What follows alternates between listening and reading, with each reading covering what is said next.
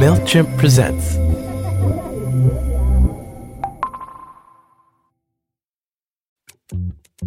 This is Going Through It, a show about women who found themselves in situations where they said, oh, hell no, and they made a decision to make a change and turn something around. I am your host, Tracy Clayton. So a few years ago, I got a phone call from my sister, and she basically confirmed what we'd been suspecting for a few months, that our dad was really sick. So that's the voice of Jenna Wortham. Jenna is a culture writer for the New York Times Magazine and also the co-host of a podcast called Still Processing. Jenna had tried for a really long time to get her parents to stop smoking, right? And it worked with her mom, but not so much with her dad.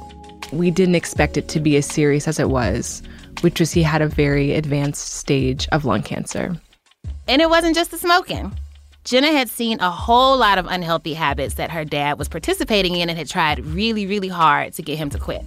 You know, you see old Black people do things like they're drinking the water from the collards and you're like, I understand kind of why you're doing this, but also that was cooked with like a piece of fatback. And so should you be drinking that, old man?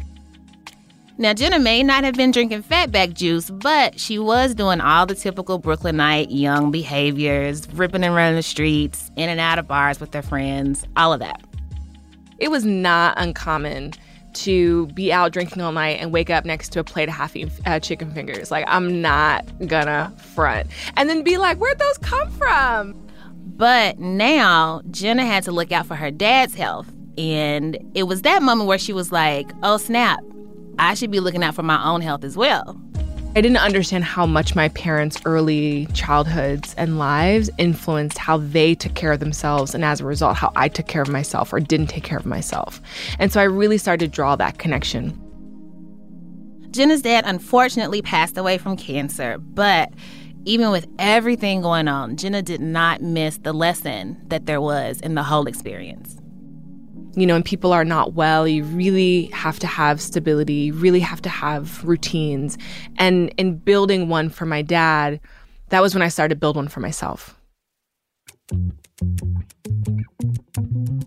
Not only did she build a healthcare routine for herself, she also built this community of 700,000 followers on Twitter, and they get together and they talk holistic wellness and crystals and chakras and balance and Venus moons rising in the second house of Gautier and, you know, all of the woo-woo stuff.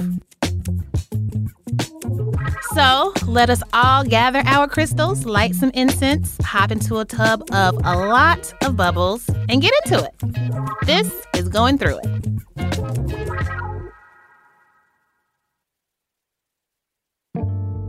How are you? I'm so good. I did want to say before we even get into it, thank you so much for sharing this story with us. And I know that these are not easy conversations to have necessarily, but they're very healing. Oh, my pleasure. So let's get back into it. I'm all yours. Anything you want. Ooh, turn off the lights. And light a candle. Boom, boom. Da-na-na-na.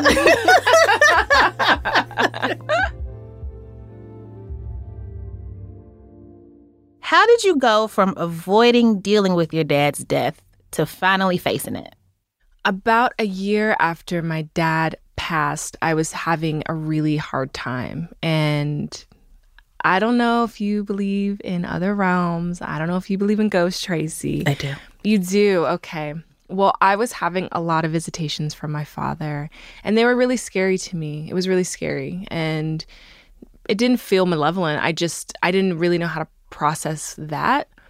And so I started going on grief message boards. I was reading a lot about how people deal with grief. And, you know, our culture, too, doesn't really make space for the long tail of mourning. Like there's the ceremony, and it, however it looks, you know, depending on where you are in the world. And then you're just supposed to be over it. You go back to work, and that's that. And there's not really a lot of room. I mean, people obviously know that you're grieving, but they kind of forget about it or don't know how to talk about it. In my experience, it wasn't that people didn't know.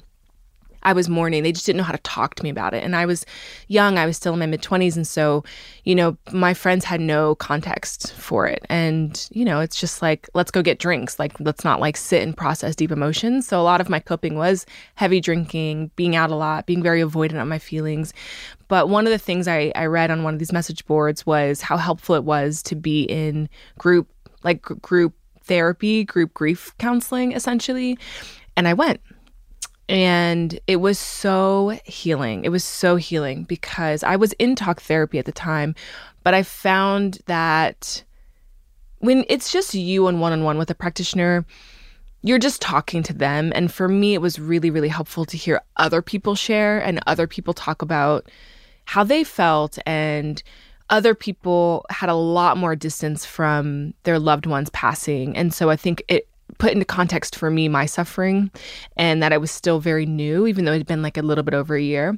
And that was really helpful to help me start normalizing what I was feeling and feeling safe enough to feel it.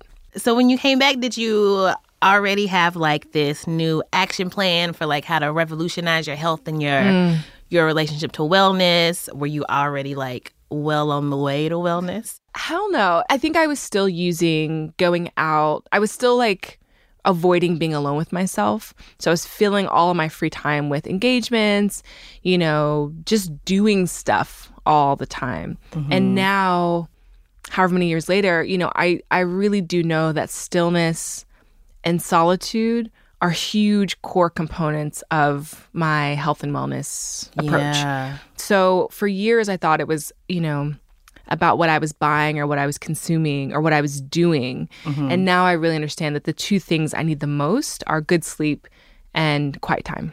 Two things that are impossible to find in media and in New York City. Yes.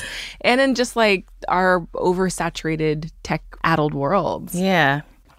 In addition to the stillness and the solitude and disconnecting and shutting down, like, did you have to be like, I'm going to cook X amount of days this week, or I'm going to eat less of this food and more of that food? And like, if so, like, where did you start? One of the biggest early shifts that I started making was I started to change my friend groups. Because I realized it was helpful to have friends who also went to yoga, right? Yeah. Because I started to encounter this problem that when I wanted to change my life and I wanted to start being healthy, or at least figure out what that meant for me. Right. Some people in my life, it made them feel type of way. Like people, it's kind of like the best way I can describe it is, it's kind of like if you are at an event or at a party or at a restaurant and you're not drinking alcohol. Imagine how, or remember how people respond. Like, you're not drinking, you're only having water. Yeah. Because people take it as a judgment on their own behavior. People really internalize and really project onto themselves and onto you. And I'm never here for that. I do understand that reaction, but I don't understand the impulse that kind of pushes people to try to guilt other people about their choices. Yeah. I don't get that.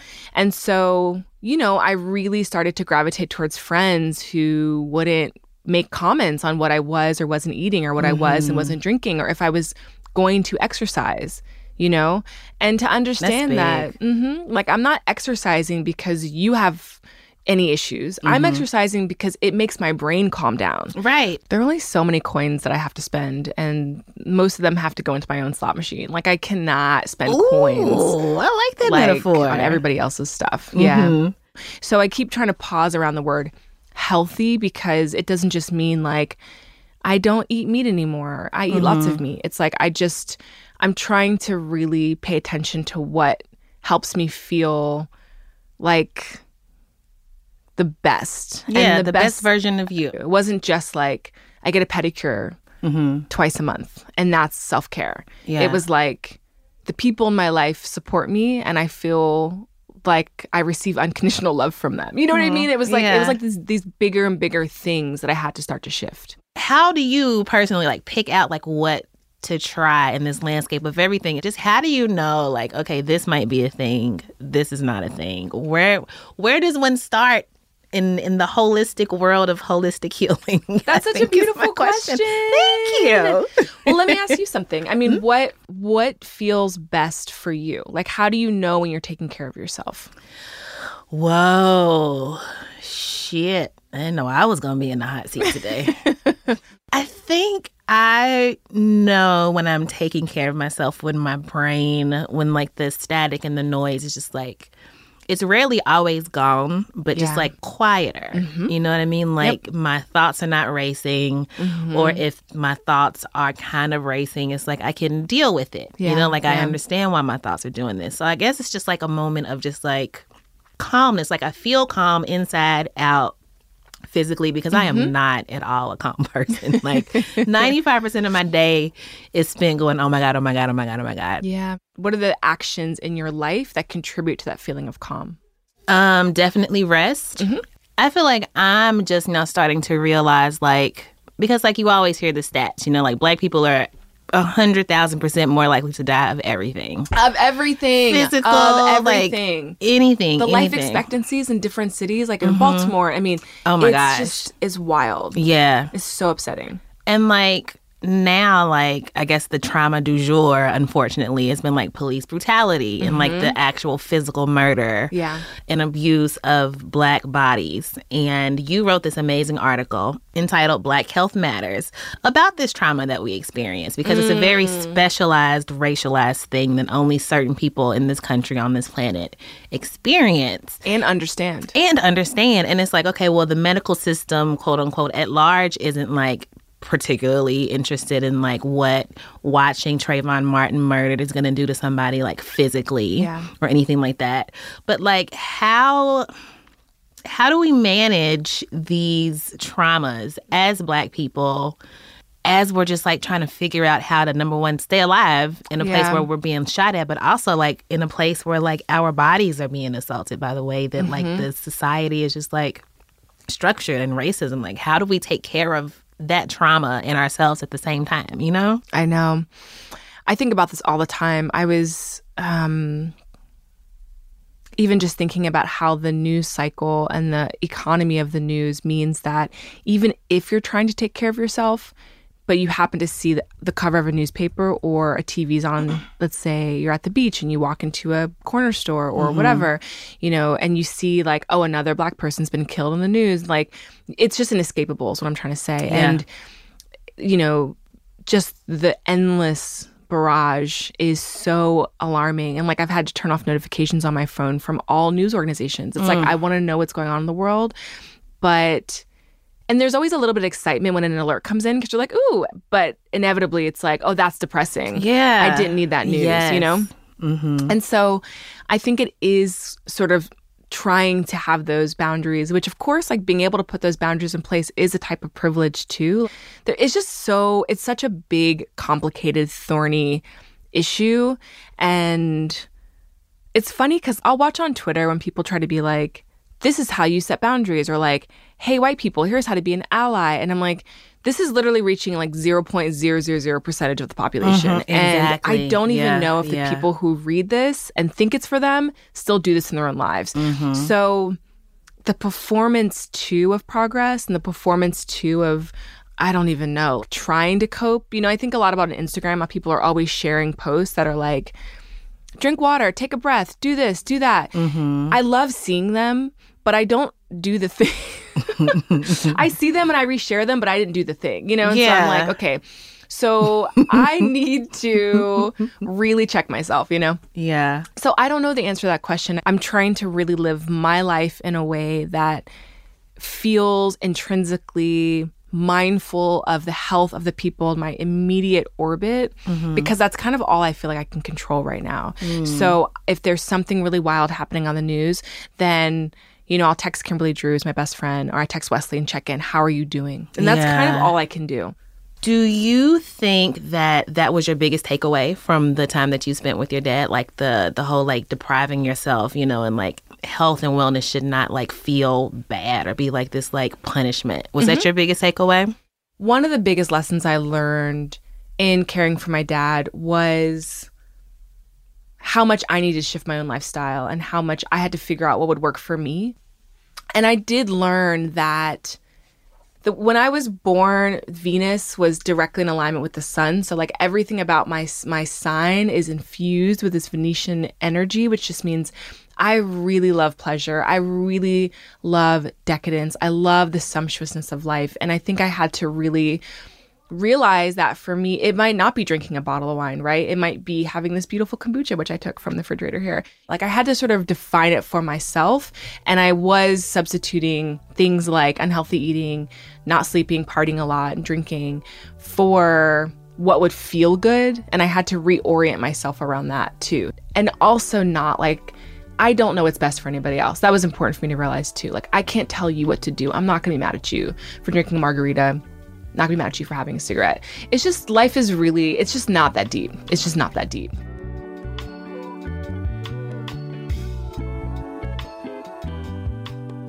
So here's the thing about grief. Grief is not fun. It is hurtful, it's hard, and it feels like it's gonna last forever. But when you survive it, you are shown strength that you never, ever thought you had. Like grief is just like laying in the corner, black eye, bloodied. And you're just like, oh my gosh, I just punched grief in the face. I did not know I was that strong. And grief is like, yep, you are. You that strong. So over drinks in my cozy Brooklyn apartment, me and my homegirls got together to talk about what grief feels like and the things that we've learned from it. And I know what you're thinking. It sounds like the saddest party in the world. But it wasn't. We learned so much from each other, and we got to lean on each other too. All right, well, cheers, everybody. Cheers to technology. Tell me something that you have learned from grief. I have learned that it doesn't go away, but it changes. And it changes in a way that personally that I could have never imagined. You know, that like sometimes grief, it makes you feel like you're never going to get past this moment, like you're stuck in it forever. And let me reflect on where I was. Like, it's amazing to me to be able to look back on sometimes and be like, there was a time where I thought this feeling would never, ever, ever end. And now I'm like here having a good time. Like, I never thought that that was possible again. But yeah, it is. Yeah, like it teaches you that you can survive really painful stuff. For me, grief has taught me to let people know like how much you care about them while they're here. My grandma, she passed away exactly 2 years ago in February. When she passed away, it was sad, but it was like, there's nothing left unsaid that I want to tell this person. And it was probably the first time that I could look at death and look at all the things that like she went through and all the things that she got to see and like her grandkids and like her legacy. And I was just like, she's still kind of here.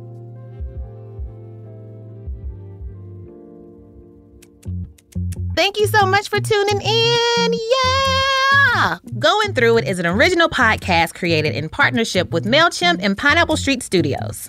Executive producers for Going Through It are Jenna Weiss Berman, Max Linsky, and Agaranesh Ashagre. Shout out to the producers of Going Through It. Our lead producer is Josh Gwynn. Production by Jess Jupiter and Emmanuel Hapsis, with production support by Janelle Anderson. Our editor is the Beyonce of editors. Aw, I love it. And her name is Leela Day. Also, thank you to the voices of the folks you heard sound off in this episode. Let's hear those names again. Trent, Drea, Bib, Nicole.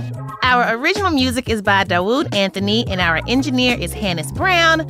Special thanks to Eleanor Kagan for being the alpha and the originator of this entire party. Stay in touch with me. You can find me on Twitter at Broken McPoverty. Please tell your friends about the show. Make sure to rate and subscribe to Going Through It on Apple Podcasts, Spotify, and wherever free podcasts are sold. And guess what? That's it. That's our show this week. We'll see you next time. Bye.